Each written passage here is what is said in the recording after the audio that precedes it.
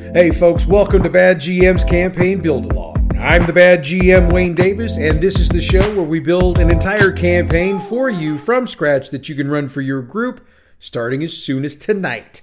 This season we're building for the Fallout role-playing game, and if you don't already have a copy, you can pick one up at your local game or bookstore or from the Modifius website. It's modiphius.net. Before we get started this week, I wanted to address a question I've gotten multiple times on the socials the past couple of weeks. Am I ever going to just create a campaign without running my group through it? Well, the answer is this. I'm all about creating campaigns for folks. I've just found it easier to create for my group because I get to test out what I've written and therefore become better at what I do, in my opinion. That being said, if you're interested in me just creating a campaign, reach out to me in all the usual ways, which I'll lay out again at the show close, and let me know what game you'd like to see me do. If I get enough requests, I'll do a special season of game creation. It's probably not going to be on this feed, but I will do one. We'll make it an exclusive to one of the socials or to the website, and if you guys are interested, we'll figure out how we're going to do it at that time. Otherwise, I'm just going to pick another game when we get around to Season 3. And I should point out that if I'm not GMing the next game my group plays, Season 3 will be just a campaign build. So there's that to consider as well. With that, it's time to build. Last week, we picked up our campaign and sent our group on their first paid job, which was to rescue the two granddaughters of an older man who needed their help. We closed with them being successful, then had the players level up their characters. This week, our build will have the group come into contact with one of our smaller groups of bad guys, so we need to lay out some parameters. We're bringing in some of the acolytes of Carvin Marvin, and they are particularly nasty dudes. I'm going to do my best to keep the descriptions of what they do to people as tame as possible. Since I've stated from day one of this podcast, I'm doing my best to keep it suitable for kids and for listening to at work. So, you should feel free to crank up the descriptions to fit your group's style. You know what they expect. You know what they can handle. So if you want to do more, then do it. I probably will for my group, but I wanted to keep it vanilla for those who don't like going that far. The basics we need to know about the individuals the group will encounter today is that they've been basically brainwashed into believing Marvin's doctrine. That means they can't easily be reasoned with, and they're more apt to at least try to kill everyone before they'd even consider running. That will include robots, since Marvin's not a big fan of them either. Now, I'm not going to tell you how to do it. Like I said, if you want tame, go tame. If you want scary, be scary. If you're into blood and guts, you get the point. Use whatever methods you feel necessary to get you in the right headspace to run the encounter the way you feel you need to. Anyway, we need to build up these acolytes. I could just use one of the NPCs from the Fallout book, but I fell into that trap one too many times last season, and I think we need to get into the habit of building up some of our NPCs to fit our game. Fortunately for us, it only takes about 10 minutes to work up a character, so building NPCs for our game will be a quick and fairly easy process. Heck, it's going to be even easier for you since I've already done the legwork. There are a few options you'll need to choose from, though, since these characters need to fit your game. I'm building one character here, with the idea being we can tweak it a bit for multiple NPCs. We'll start with the Survivor Origin, which gives us our choice of 2 talents or 1 talent plus an extra perk. I chose the 1-in-1 option, and the talent is Gifted, which means we get to pick 2 of our specials and increase each by 1. So why don't we look at Special? Each score starts at 5, and we've got 5 extra points to spend. I started by dropping Charisma, Intelligence, and Luck to 4, which gives us 3 extra points to use. The 2 increases from Gifted go to Strength and Endurance, so they'll start here at 6. So here's what the stats look like after I wound up spending the points I had left over. Strength is 7, Perception 10, Endurance 6, Charisma, Intelligence, and Luck are 4, and Agility is 7. Now, you might be asking why I dropped 3 scores down to 4. For me, Marvin's Carvins are not the smartest or most charismatic individuals. They absolutely buy every word that comes out of Marvin's mouth. So they're the sheep either doing the slaughtering or being led to it. I needed to drop Luck to 4 to get the extra point I needed to increase the others appropriately, so that's why I did it. Yes, I know the gifted trait means these guys only have 3 luck points, but we'll deal with that. Let's move on to skills. Our 3 tags are energy weapons, melee weapons, and small guns. Those each start with 2 ranks, and we've got 13 total points to spend. Here's how it looks. Our tag skills go to 3 each. We'll take athletics at 3, explosives and throwing at 2, and unarmed at 2. Again, these are brute killers, so we're building them accordingly. For our perks, we're taking center mass and meltdown. Center mass is explained on page 62 and meltdown is on 67, so check those out for yourself. I won't break down the equipment since they're detailed in the text, but we get a decent amount of stuff. The carry weight is 220, initiative is 18, and we've got 12 health points. Now, I want these guys at second level so they're of equal strength to our party.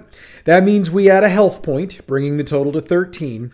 Add 1 point to a skill, so we'll add 1 to agility and make it 8. And we get another perk. I chose Gunslinger, which is detailed on page 65. Oh, and if you want to see what the character sheet looks like, it's up on the website, badgmproductions.net. Just use the tabs up at the top until you get to character sheets, then choose Fallout, then choose Marvin's Carvins. So, I said something about customizing your NPC. Most of that is going to come from equipment, since there are choices you can make along the way. I'd also argue that you could adjust some of the special scores to fit more what your thought of these guys would be. Perk choices would also help you customize them, though I'd say overall that you don't want to stray too far off of this beaten path. Again, these are folks, and I say folks because there won't just be men in the group, who've been brainwashed into being stone cold killers. These aren't the types that would be expected to do much thinking, and they're not going to be much into negotiating. Okay, so we've built them out. Let's get to actually building the campaign. We'll pick up at the end of last session with the group successfully, we hope, delivering Jeb's granddaughters back to him and collecting their reward. They're standing out in the open, and it's starting to get a little late in the day. Where they go depends on the choice they made about setting up a base of operations. If they chose to fortify the old McGurks, then they'll head back there to set up for the night. If not, they'll need to find a place to settle in before the things that go bump in the night actually start bumping. They can actually find a burned-out building about a block west of Jeb's place. It doesn't have a roof, but the 4 walls are pretty much still standing, and they're tall enough to provide cover and some shelter. It does appear as if someone stayed there at some point, as there's an old fire ring in the middle of the floor. However, if they check it out, it's at least several days old, no rolls needed. The only way they'll have a fire is if they've managed to scrounge up some wood to burn, but that should have been fairly easy to do as they went about their day.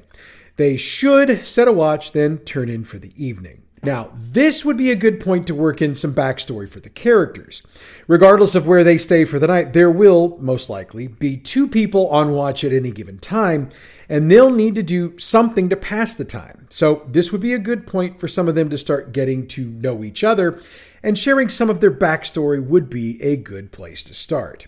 This will also give you a better idea of what the player's thoughts on the backstory are, and thus give you the opportunity to figure out what's going to matter to them heading forward. In other words, your players, through roleplay, are going to give you the seeds you can use to build on their backgrounds moving ahead. We'll give the group another peaceful evening, though they do hear sounds of conflict from the south and the west. However, it's far enough away they should think twice about heading off to meet it. Now, if they're the types that feel like getting froggy with it, let them go. Use the raider stats we've used previously and go with double the number of group members. The reason for this is that regardless of which way they go, they'll run into 2 groups that are fighting each other. They can pick over the bodies if they're successful, so there's that as well. Morning arrives, and the group will need to figure out what's next for them. This would be the point to note that there are rules in the game concerning food and water. These guys need to be taking in water every couple of hours and food a couple times a day. If they don't, they're going to start having some serious problems, and the need for food and water is what should be driving them today, since they probably don't have a whole lot of either one left. That means they need to head off and find someone willing to trade for it. If you've got a survivor in your group, they'll know of someone who they can trade for food with. She'll note that she, quote, isn't the most polite woman on the planet, but if you've got caps, she's got food, end quote. She's set up several blocks east of their current position in a little shack she built right on the banks of the Mississippi River. This also gives them a chance to scavenge for more materials along the way. Anyone who's interested can make an endurance plus survival roll with a difficulty of 2. For each success, give them 1 unit of the material of your choice from wood, cloth, and metal. Also remember that some of your characters might have perks that give them extra stuff, and add that to their take accordingly. When they get to the riverfront, their gaze is immediately drawn to the decent-sized shack among the various piles of garbage and wreckage on the riverfront. It's got a huge metal sign hanging above it with the words Liza's Place painted on it in a number of different colors. The player who knew of the location will note that she's added on recently. They'll probably shrug like it's no big deal, and for the record, it's not a big deal. Liza does a lot of business and adds on to her place frequently. There's no door, but there is a doorway. Entering, they are immediately noticed by a Mr. Gutsy, who turns to face them. Welcome to Liza's Place. Please keep all weapons secured on your person, and there will be no reason for us to fire on you. Now that should be enough. The group should move on, but I know my group, and someone will probably ask a question or two. So here's the info Mr. Gutsy will be willing to give. His name is B495. By us, he means the other 4 Mr. Gutsies in the building, which he won't point out. But eagle-eyed characters can notice. That's perception plus luck, 3 difficulty. Liza is here, and she's at the counter waiting for customers. That's it. That's all he's going to say. It's time to move on. If they keep asking questions, he returns to the statement he made when they came in. Liza appears to be quite unremarkable, and what I mean by that is her appearance isn't one you'd necessarily remember if you haven't seen her 4 or 5 times. She's the type of person who could easily get lost in a small group of people. She stands just shy of 5 feet tall, weighs about 100 pounds, and has her blonde hair pulled back in a ponytail. Even her green eyes are pale enough to not stand out. Her greeting to the group is some sort of rude or foul language, with the basic idea being, what do you want? And her body language reading, how fast can we get this done and get you out of here? This is going to probably take a bit of real time, since your group members will want to haggle and or barter to sell and buy things. Haggling is where things would start, and it's an opposed charisma plus barter check. Now, we'll handle up a straight-up barter in a minute. I'd also note that the full rules for these are on pages 85 and 86, so check those out when we're done for the lowdown. For the record, we're using the listed prices in the book for everything. Liza will start out by wanting 30% more for any item she's selling, but will only want to give half the value for anything she's buying. So if the PC succeeds on the opposed roll, adjust the number by 10%, depending on whether it's a buy or sell.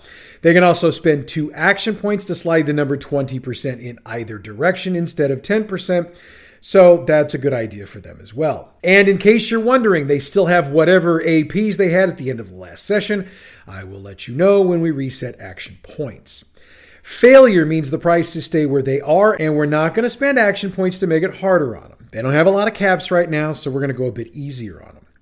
And remember, if the PC doing the haggle has the cap collector perk, they automatically get a 10% slide in price, so they could get as high as 30% either way if they succeed and they spend 2 action points.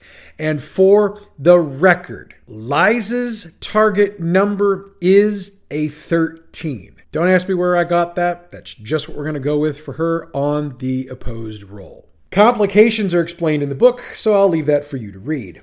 Once the deal is basically done, we can get into the barter. Here's how it works. Add up the cost of everything they want to buy and the money offered for what they're selling. Then subtract the smaller number from the larger number.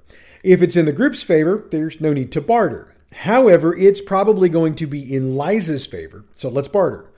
Whomever is handling the transaction makes their charisma plus barter roll with a difficulty of 3. There are a couple of perks that can help with this. Junktown Jerky Vendor, which lowers the difficulty by 1, and Smooth Talker, which allows the player to re-roll 1d20. For every success, the deficit is cut in half until they reach 0. In no instance would a deficit be turned into profit. That's not how this is going to work. Complications on this mean whomever has negotiated has somehow offended Liza, and while she'll agree with the deal, she will refuse to deal with the character who offended her any further. It doesn't change how she feels about the rest of the group, just the player who offended her. Okay, so we know how the process works. What can the group reasonably buy in here? There are some who would make the equipment lists of the book available in their entirety. We are not going to do that. Here's what's available. For ammo, there's 38 caliber, 10 millimeter, .308, and shotgun shells. Guns, 10mm pistols, submachine guns, double-barreled shotguns, the 3 versions of pipe guns, and laser muskets. Chems, they'll have diluted stim packs. Any melee weapons they want are available. Molotov cocktails are available. And any rarity 0 or 1 food item, check the chart for that information. Also, dirty water and purified water are the only drinkable consumables that are available. All of this stuff is charted out on the various charts starting on page 91 of the book, so head there.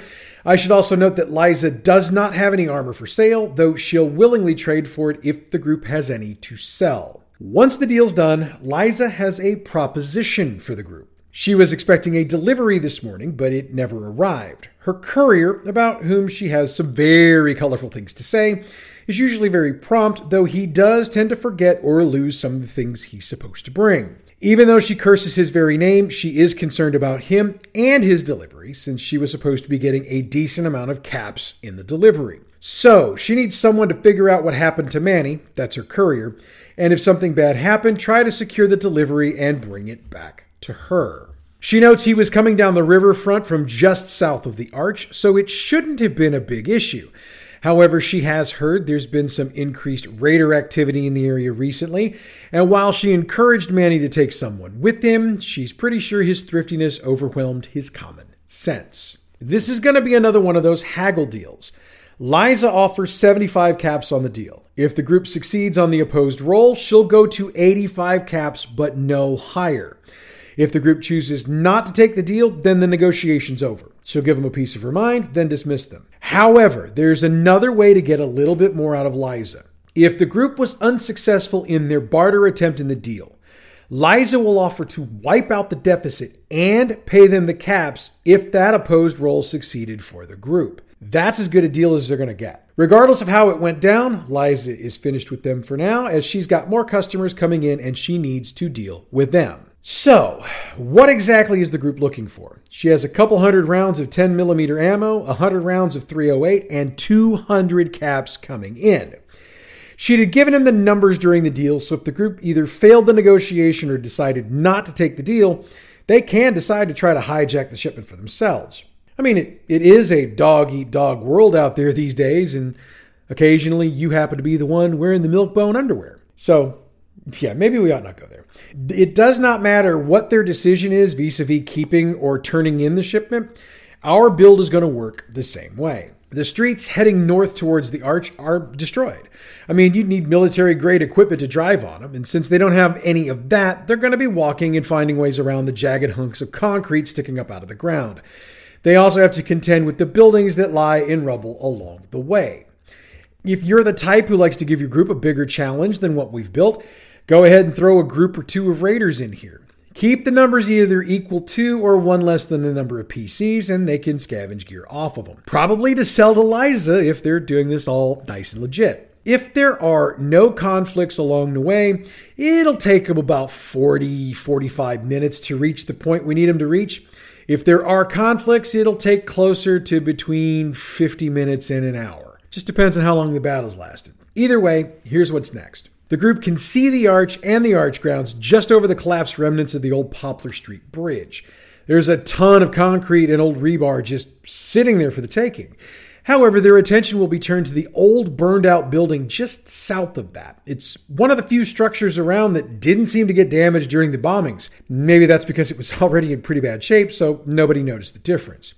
However, the group's pretty sure the flames they see flickering from inside the building were not a part of the bombing, nor were the blood-curdling screams they hear coming from inside. The group can choose to approach the building however they want to. There's no lookout, so they won't be spotted. However, you don't have to tell them that. If they want to make endurance plus survival checks with a 3 difficulty, they can eventually figure out that whoever this is did not leave a lookout. Eventually, they'll make their way into the center of the building, so let's set it up. The center room of the building is about 30 feet by 30 feet. In the center of the room, a decent-sized fire has been built and blazes with flames that rise about 1.5 feet. 4 men surround a 6-foot-long board that's been raised just over the fire with a couple of metal bars that were jammed into the floor, and the group can just make out a figure tied to that board. The flames are licking at the board, and the men are doing, well, this is where you decide exactly what the men are doing to him. Just remember, these guys are called Marvins, Carvins for a reason. And because we both know they are going to ask, there are 3 ammo boxes stacked against the wall just behind one of the figures, and there's a 4th box sitting on top of that. The group can bet even money that those boxes are Liza's delivery. Now, how we move forward is a bit different than what we've done in the past. Sort of. The group is going to want to discuss how to handle this, but you need to point out that they probably don't have much time before they're spotted. Let them talk for a bit, then let them know you need a decision in 60 seconds. Use a timer and count down. If you hit 0 before they give you an answer, one of the men notices the group, then it's on. Should the group decide to take action before you get to that time, we'll do what I call a modified surprise round. There aren't really rules for this, so here's how I like to do it. The entire group acts first, regardless of initiative. Then the NPCs can act. If we get to a round 2, it's standard initiative. Also, if the group doesn't get the drop on the men, one of them will put a bullet through Manny's head, so that'll be that for poor Manny. Use the NPC we created at the top of the show and have the total number of men in the room be 2 less than the number of PCs. Otherwise, run it like a normal fight. I know I said 4. Just trust me on this one. Guys will come in from other spots. That's how we'll make that work. Should the group win, they can loot the bodies for their gear and get their hands on Liza's shipment. Should Manny survive, he'll express his gratitude to the group over and over again. This is where the group has a decision to make. Take the stuff back to Liza or keep it for themselves. If Manny survived, he will object severely. That probably going to make it a little more difficult, as they'll have to make a decision about letting him live or not, since if he lives, he could flat out tell Liza that the group stole from her. If he's gone, it can be assumed, so long as they stay away from Liza's, that they were killed and the shipment was taken by some other group. All of that being said, your group's the noble type, right? So they can return to Liza's, give her the shipment, and get their reward. They'll probably want to get rid of some of that new stuff they picked up, so refer back to the stuff we covered earlier about haggling and bartering. When they're done, there's still enough time left in the day to do some scavenging, so let them do that if they want. They also have the option to check the board they notice outside of Liza's that has jobs posted on it. If that's the option they choose, we'll need to wait and cover that next week because we're at a good stopping point for today's show. Next week, we pick up with the job board and see what kind of shenanigans we can get our group into. In the meanwhile, check out our other show, Role Playing History. This week, we do a listener request and deep dive Fantasy Games Unlimited. It's got a pretty interesting history, as well as some stellar games, so you won't want to miss it. Role Playing History is available wherever you get your podcasts or on our website, badgmproductions.net. Also, since we finally got the new studio finished, I've been recording a few videos. Looking at some YouTube exclusives, some I'm going to put on Facebook, and there are going to be some that are website exclusives. If you follow us on Facebook or subscribe to the YouTube channel, you'll know when we drop new stuff there. Insofar as the website, I'd suggest you check it out a couple times a week to see what we've dropped there. We also take suggestions for video topics you would like to see, so hit us up and let us know. All Fallout materials referenced on this show are the trademarked and copyrighted property of Modifius Entertainment through their license with Bethesda Games and are used on this show for entertainment purposes only. If you're interested in checking out all of the fine products from Modifius, hit up their website, modipius.net. The music we use for this show comes from Pixabay.com. Check them out for all your license-free, royalty-free music needs. Bad GM's Campaign Build Along is a production of Bad GM Productions. Check us out on Facebook at facebook.com/gaming/Bad GM Prod, on Twitter at Bad GMP, YouTube and Tumblr, it's Bad GM Productions. You can email us, badgmproductions@gmail.com, and the website again is badgmproductions.net. Next week, we give our group a job to do. Sounds boring when I say it that way, but rest assured it'll be anything but boring. That's next week, though. Until then, I'm the Bad GM, Wayne Davis, and I'll see you at the game table.